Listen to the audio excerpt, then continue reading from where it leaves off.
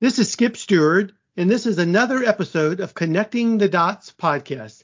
Once again, I'm Skip Stewart, the Vice President and Chief Improvement Officer for Baptist Memorial Healthcare.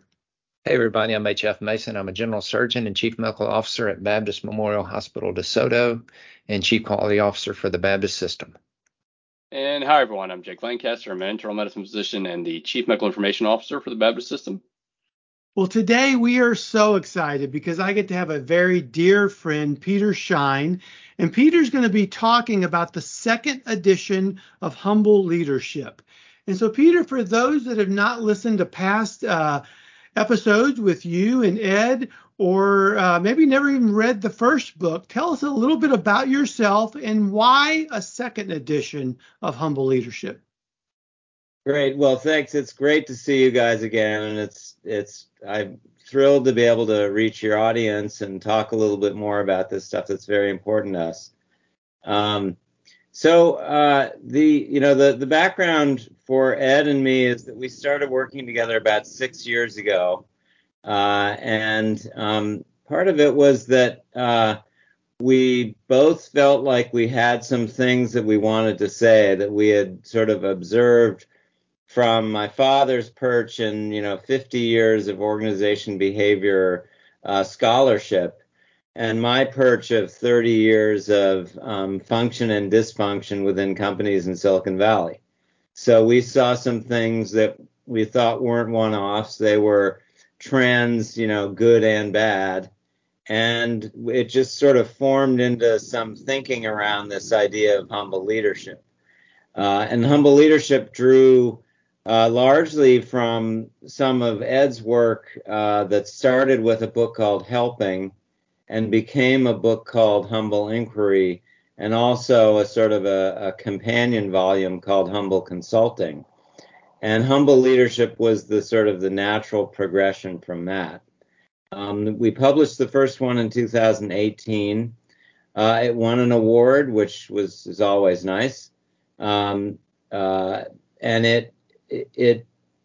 minute we sort of got the printed copy, we started flipping through and finding imperfections. So, the second edition was probably a foregone conclusion a month after the first edition. And anybody who's written textbooks or scholarly treatises knows how that is. You're never really done. It's like, as we say, it's like painting the Golden Gate Bridge. You're never complete. You just keep doing it. And but the other thing about the second edition of Humble Leadership is there were things that toward the end of Ed's life, we knew we wanted to get into this. I think so. Ed passed away in January. We finished working on this right before Christmas. So there was a lot of the sort of the last things that Ed really wanted to get in to a general book about it. And people have asked me, what is this book? Is it a book about leadership? It's a book about leadership values. It's, there are lots of ways that you can write, 12-step programs about leadership or very programmatic, concepts and themes. This is really more a set of values that we have been professing in a bunch of these books, and kind of this became an assimilation of a lot of it in the second edition. And one of the things that I think is most significant about a difference is that the second edition has a chapter specifically on culture.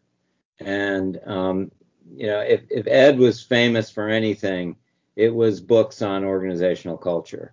And we wrote two together, and he started studying this stuff in the early 80s before it was really being referred to as such. So the idea of sort of ethnographic or anthropological methods being applied against an organization was a kind of a new idea in the late 70s and early 80s.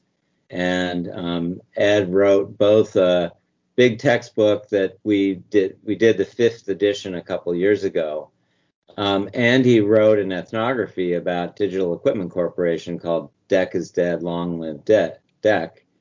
And and that was a reference to the fact that the culture of DEC still exists today. If you look at, you poke around at Hewlett Packard, or I guess it's called HP Enterprise now, or you poke around at Oracle, or maybe even Cisco, you're going to find people who still profess a lot of the DEC values. That's kind of how culture is. It's very sticky. Organizational boundaries move around quite a bit. Cultures are very sticky and stay with you. So we wanted to get our culture model into this book because ultimately the idea of leadership and culture and change, those three things are inextricably bound together. You cannot sort of lead change without touching culture. You can't possibly, watch culture change without some sort of leadership initiatives. So these things move together. And so in a book about leadership and about leadership values, such as humble leadership, we felt like we really needed to include the culture model just to get people thinking in some of those terms. So that kind of gives you the overview. We put the relationship mapping exercises in the appendix. They were not in the first edition. They were there in some of our other books, but the relationship mapping is very descriptively illuminated in the appendix of this book. And we put some information about group dynamics because I think some of that group behavior things often gets overlooked. And that was something that Ed was passionate about for 50 years. So I think it really meant something to him to put some of that thinking about how groups behave, which really was largely where he started as a social psychologist in the 50s at MIT. The first stuff that he started studying was how groups behave. And so much of what we think about in lean or agile is sort of riffing off some of those original ideas of how do you manage group dysfunction and how do you get groups to perform better. So that's a long-winded description of what's different about the new humble leadership versus the old humble leadership. And we just wanted to make the stories, refresh the stories a little bit because these books don't get read if they don't have some anecdotes and some stories. So absolutely. And I learned something new. I thought those mistakes were put in books strategically, so you got to write a second edition, to sell more books. But I learned something. And I'm kidding, Peter, for the future. Yeah. Once again, thank you so much for being here. No, I think it's just that you say we could have done better. Right? Absolutely. Any surgery, you guys never are satisfied with a perfect surgery. No, not at all. Yeah. Not at all. Jeff has never not had a perfect surgery. Well, you may think maybe. that, but he doesn't. That's the thing. He's sure that there's something he could have done better. So. Sure. Humble Inquiry, we are big, huge fans here at Baptist, so much so that it has become a tool within our Baptist management system that we use, and so many people have been trained. And but when it comes to humble leadership, we talk about different levels of relationships. You got your negative one, your 1, 2, and 3. And humble inquiry is all about developing those level 2 relationships. And what changed in the business world when I don't know how many years ago when everything was top down, total hierarchy, almost exclusively level 1 type relationships, thou shalt do this and don't ask any questions and just do it. What happened in the culture? What happened in the society to get us to realize that, that's not working? Yeah. Well, I mean, I'll throw out one idea, and that is that, organizations grow because markets grow and demand grows, and if they don't, they fail and they contract. But an organization that's been around for many years, has gone through all sorts of, high growth and moderate growth cycles. And one of the things, in fact, there's the chapter 8 in this book is actually an allegory of organizational growth. And the thing that we realized that was interesting is that organizations, in some respects, go through a kind of a reflection of the relationship model in the way that they start out as very, a startup where people are working hard and they're spending all of their days together and part of their nights together, end up having these very tight, what we would call maybe professionally intimate. We've often said that there's level 3 relationships, which are intimate personal relationships, but we all know that there are intimate professional relationships as well. So we will now officially refer to those as sort of level 2.5. But the point being that as a startup, you have that level of intense relationships. The kind of acid test being that you can kind of finish each other's sentences. Your minds are on the same place about what you're trying to do. And then you try to scale the business, and you recognize that those close, open, and trusting relationships are very important. And so you grow gradually, recognizing that if you don't maintain those open and trusting relationships, you start getting into situations where people are intentionally hiding the ball. They're not telling what's really going on because it won't reflect well on them, whereas the leader really needs to know the truth. The leader does not benefit by the truth being hidden from her or him.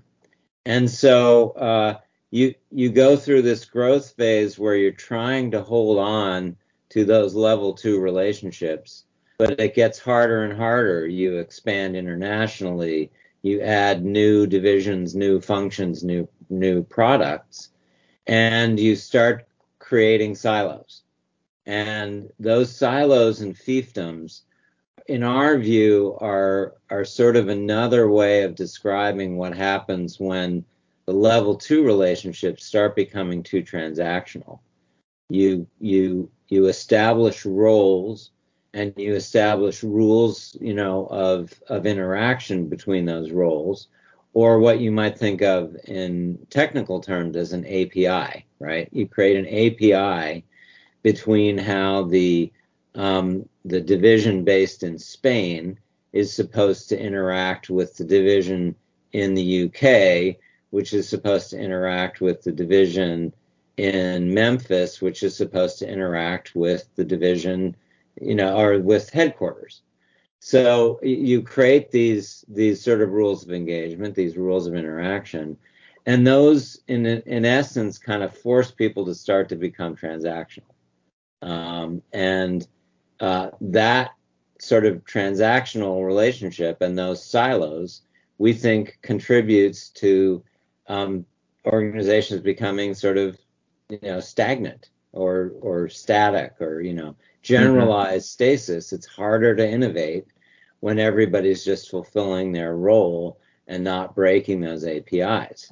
So, and then it ends up being that you get into sort of downright sort of contention and internecine warfare between divisions, and then you start getting abusive and dominance and exploitation, both between divisions, but also within a division. If you're pressured to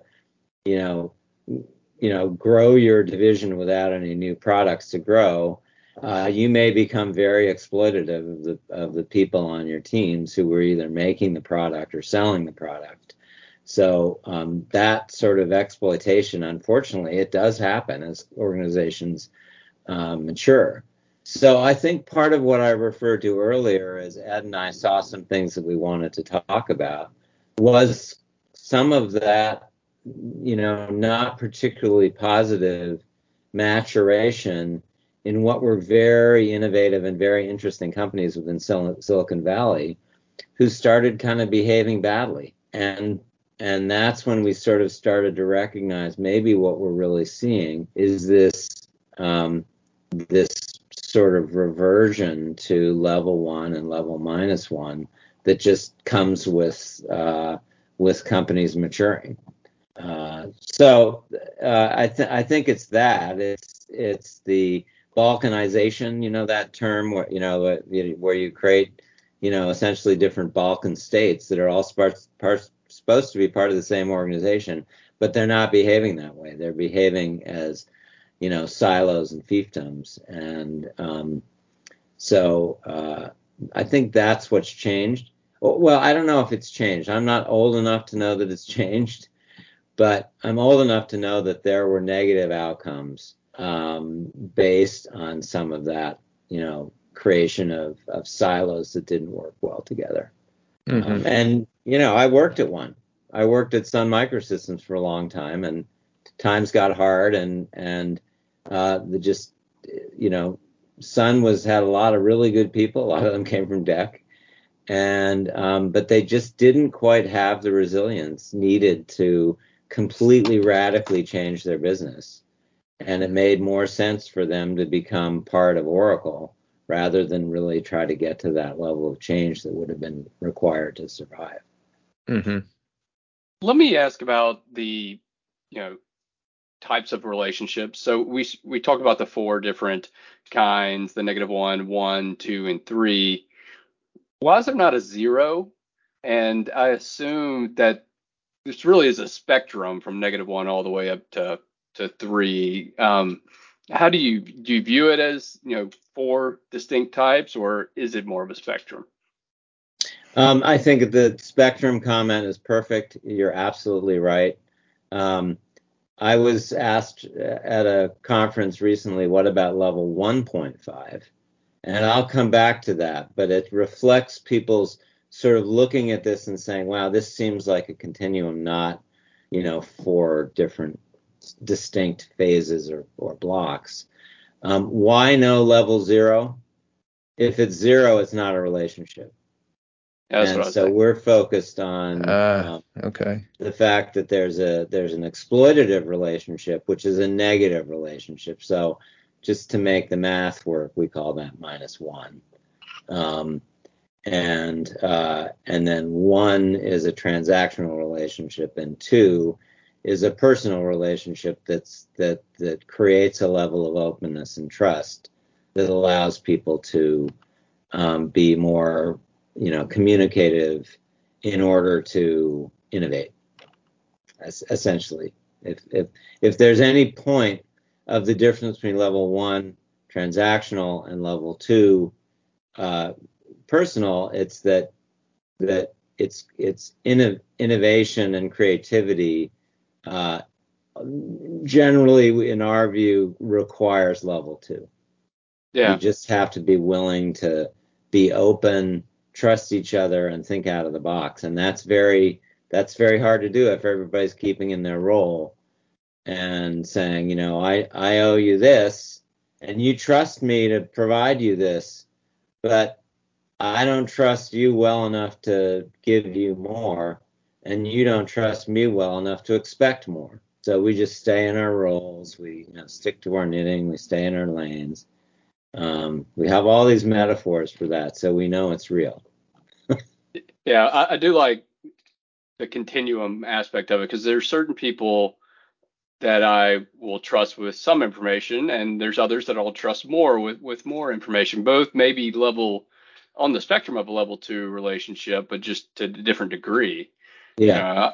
I'm not, I might tell HF where the bodies are buried, but not Skip. Yeah. I guess I know. I hear you on Skip on that one. Mm-hmm. How do you? Skip's so well connected, right? You never know. It's like, but the thing that I was thinking about the other day about 1.5 is that I still feel like there's a bright line between transactional and personal. That if you believe you have a personal relationship with somebody, and then you start, you end up in at a cocktail party and they start treating you transactionally. Do you have a 1.5 relationship with them, or is that really still a level 1 relationship? Because the minute somebody starts treating you with professional distance, when you thought you were pretty, you were pretty open and trusting with that person, it just strikes me that it's analogous to it's a lot it's a lot easier in some respects to be negative than to be positive, or negativity is much more powerful than positivity.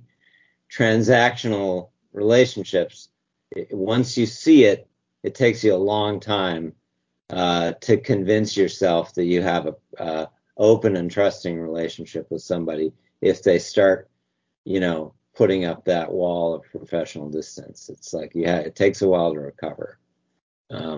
So that's my ambivalence about level 1.5, but I completely am with you that your degree of openness and trust is variable, and that's the issue that we're playing with.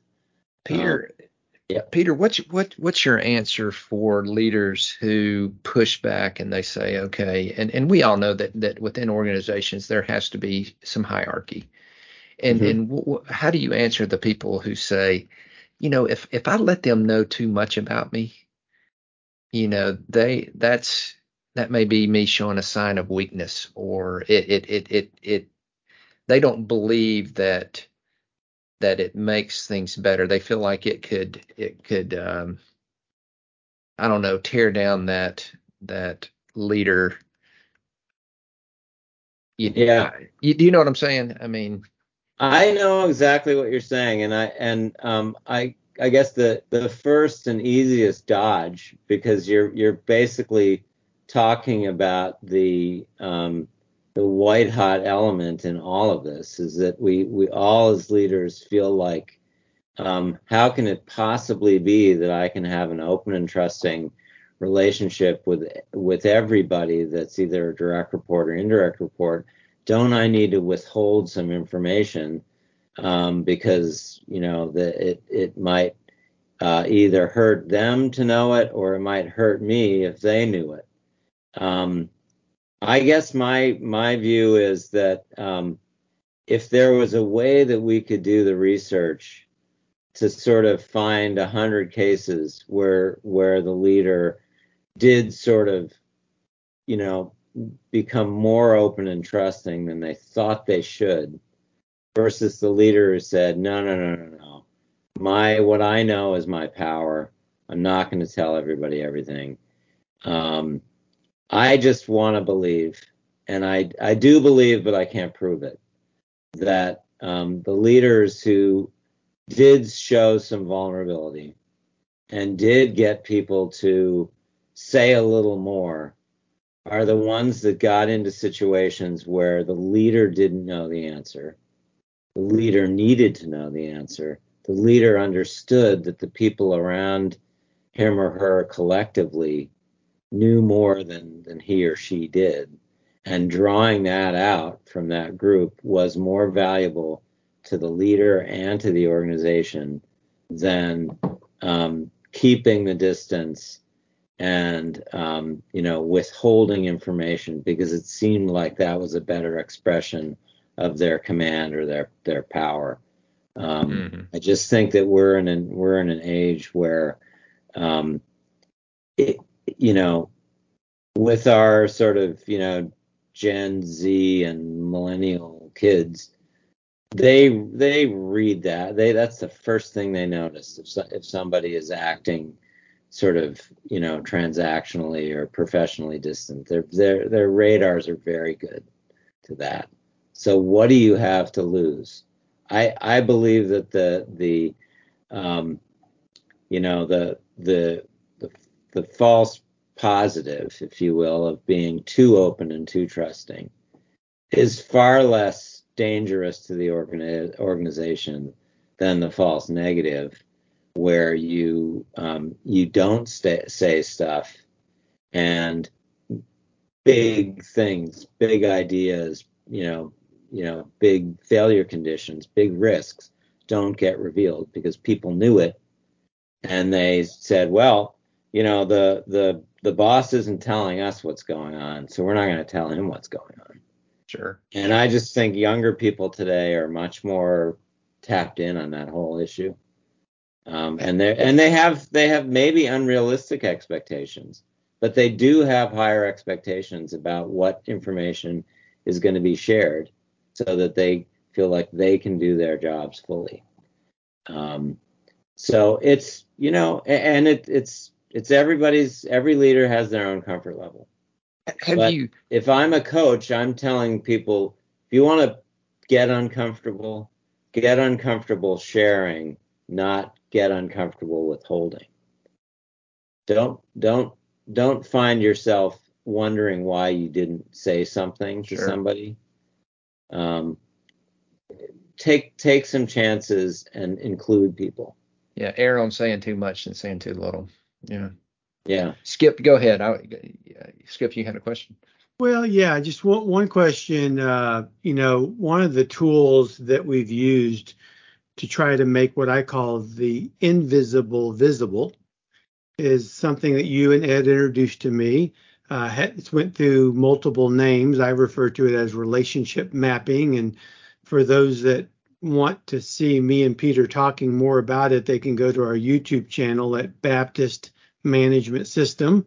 Pretty simple to remember, Baptist Management System under the videos tab, and it's called relationship mapping. But just at a high level, you talk about it in the second edition of Humble Leadership.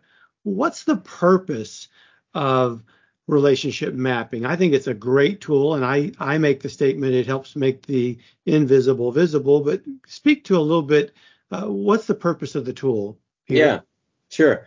Well, I mean, I guess it starts with the premise that the org chart is a nice visualization, but we all know that org charts do not always reflect perfectly what the relationship and information flows in the organization are. There's a shadow, there's a reflection of the org chart that is what relationship mapping is trying to get at, is that you have lots of important relationships in your daily work life and in your workflows within Baptist overall, or within a department, or within a hospital in Mississippi. You've got all of these relationships that don't necessarily show up on an org chart, but are very powerful in your workflows. And there are two things. One is to get those things visual, because we're all visual. Humans are visual people. We benefit by having a different view of something that we know inside is there, but if we can put it all down in a simple schematic, then we're gonna act differently because we had this view of it. The other thing that it does is that it says, now you take the relationship model, and in your moments of truth and being very honest with yourself, apply the four level theory about relationships onto those lines. And when I say lines, I mean the relationship mapping works where you put yourself in the middle and you draw circles around you for all of those people that are or are not on the org chart that are influencing the way you get your work done. So, and then you draw lines connecting all of these people to you, and then you assign a relationship level to those lines. So you say, okay, that's a level 1 relationship. That one, that's a level -1 relationship. That's like a level 2.5. That's a level 2. And you start having this very rich picture of ultimately what are the sort of the tailwinds that help you get your job done, and the headwinds that are represented by relationships on this relationship map that aren't where they ought to be. So if you can identify a level 1 relationship that's becoming an actual impediment to getting your work done, then what are you going to do to improve that relationship? What are you going to do to build more openness and trust with that person? Because you know that, next quarter it's going to be critical that I work more closely with that person, or you may discover that there's a level 2.5 that is becoming a distraction. You're almost too friendly with somebody, and you might recognize that you need to spend less time with that person. So Anyway, let's there are run all sorts of scenarios, but yeah. So let's run an experiment right now. Let's say that my map shows that one of the people I work with is Dr. Jake Lancaster. And it shows that we're just a level 1. We're a transactional relationship. We're very nice. We're very polite, but we keep our professional distance. And I realized I work so much with Dr. Lancaster that we need more than a transactional relationship. Now, does that mean that I have to go running marathons and stuff with him on the weekend, and that I have to do all this training? Because if that's what it means, Yeah, I want another way out. You got to change his kids' diapers and But That'll in take all you. seriousness, does that mean we have to be best friends, or what does it mean, Peter? Well, generally, I think it means that we have to do something together that's not that much different than what we did in 4th grade. We knew there was a kid that we weren't very good friends with, or that we wanted to be better friends with, and we learned how to personize. We refer to this as personizing in the book or in a bunch of the books, because it's different than personalizing. We realize we have to just find ways to get close to the person. And usually it doesn't mean a meeting with an agenda. Usually it means unstructured relationship time. And it's very hard for people to go, wait a second, I got 10 meetings today. I don't have time to go do unstructured relationship building with somebody that I know from my map I need to, establish more openness and trust with. Well, sorry. You need to go spend that unstructured relationship time. And maybe it's a walk, maybe it's a sandwich, and it's probably not going out and training for a marathon, because that ends up being transactional. That's like Skip doesn't want to do it, and Jake doesn't want him there because he's slow. And so you got to find some ways that are easy to just kind of just talk and find ways to be unstructured in the way you get to know each other better. And meals are good. And there's a weird principle in all of this, that sometimes it's better to create situations to do this personizing or personization when you're not looking at each other.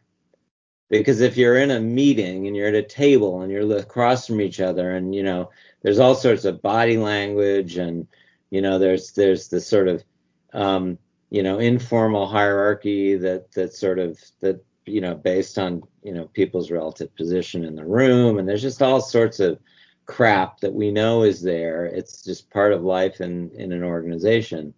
But if you can get out of that and spend some time unstructured relationship building, it's not, we know how to do it, and yet it's really hard. And part of it is just that we overschedule our work lives, and somehow have come up with all sorts of justifications for overscheduling the structured work life, and have never put in enough effort to say, let's structure in something that's unstructured relationship building. I do love the story of, I don't know if this is still true, but back when Google was just becoming big, they weren't the monster they are today. There was this rule that your 4 days a week was your job, and the 5th day was going out and helping teams do other stuff, just kind of finding other things to do to be productive. And that was a great way of sort of getting out of the routines of a project and thinking out of the box. Well, I'd say relationship building's the same way. It's unstructured, but if you know it's important with that particular person,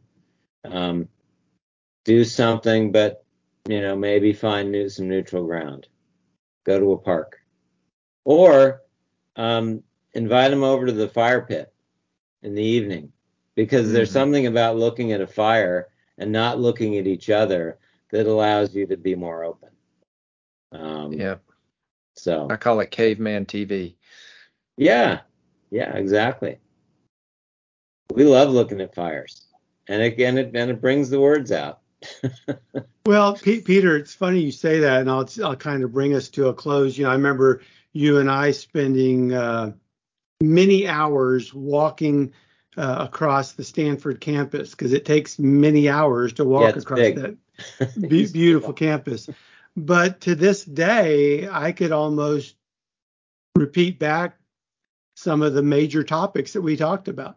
Yeah. And we weren't looking at each other. We were walking forward and walking up and down the hills. And so I think that's a really good point. Peter, I can't tell you how much I appreciate you as a friend. Let me ask you this, one last question.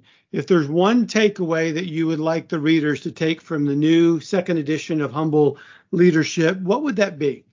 Well, Skip, I'm going to extend your time a little bit because we know each other so well. I do have one visual that I want that isn't in the book, but I feel like it might help sort of create some reason why it might be helpful to read this book. So the visual is this, and you can take out a piece of paper and draw it, but you draw a 2x2 matrix, and in the bottom left-hand corner, and this is all about risk. So the bottom left-hand corner, it's you say known, and then in the next block up, you say unknown, and then across the bottom, you go the same, known and unknown. So this is getting at that issue of the known unknowns and the unknown unknowns, and how do you manage risk in that environment of known problems and unknown problems. And this applies to everything. It applies to technology. It certainly applies to healthcare, and so you're always dealing with the risk of the known knowns and the unknown unknowns. So I wanted to put humble leadership in this matrix. And so think of the lower left-hand corner the risks are the known knowns. And there you're really dealing with the old environment of command and control. You're just trying to get metrics that you understand to be, to get higher values on those metrics you understand. You're just trying to get better at what you know. That's dealing with the known knowns.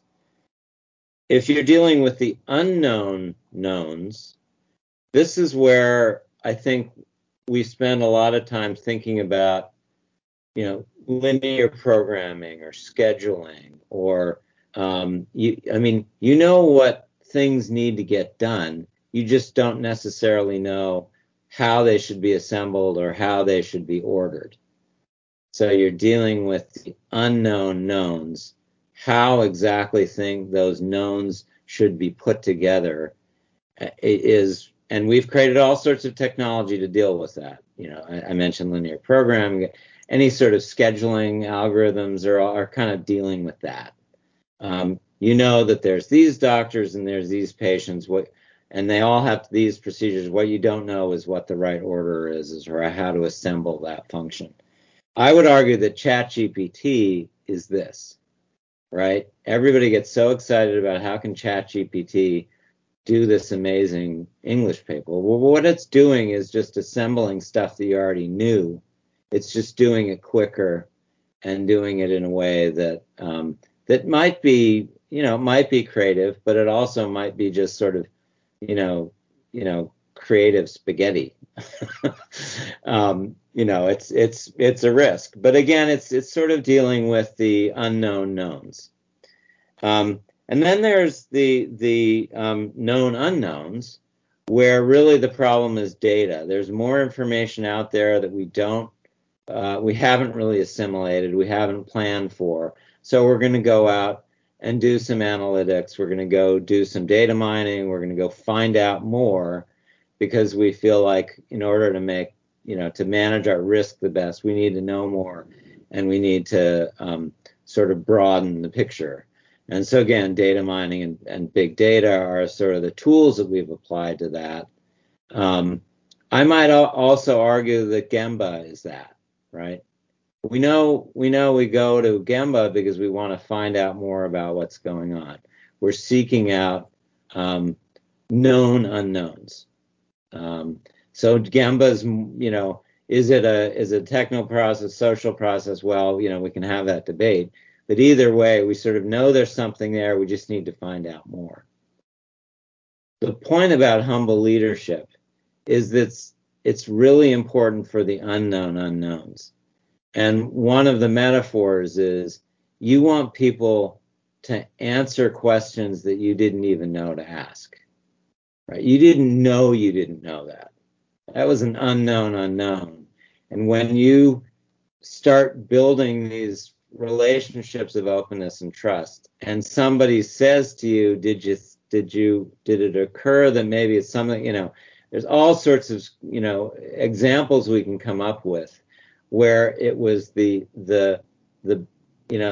solution or the innovation or the better answer came because somebody said something that you didn't even think was relevant, or again, answering a question you didn't even know to ask. So to me, that's in this risk matrix, that's where you put humble leadership, in that unknown unknowns category. And I guess we would argue that down the road, there's more, there's more coming that's unknown. There's another storm that we had no idea. So it wasn't Manning's storm we knew about. It was a storm that we had no idea was coming. And we need to have those resilient, open and trusting bonds in order to deal with those unknown unknowns. Really So good, that's my Peter. pitch for humble leadership. Oh, yeah. Really, I like that. really, really good. And I'll end it with this. I always love Ed's comment to me. He made it at least once a week, that life is a series of conversations and everything happens through conversations and relationships. And Peter, I'm just so thankful we have a awesome relationship. I appreciate your friendship. And my friend, thank you so much for coming on Connecting the Dots podcast. And just on behalf of Baptist Memorial Healthcare, thank you so much, my friend. I really appreciate you. And my pleasure to be here. Someday we'll just do this without talking about one of our books or something. We're just gonna have a conversation and see where it goes. Yeah, that'd be cool. Fantastic. All right. Take care.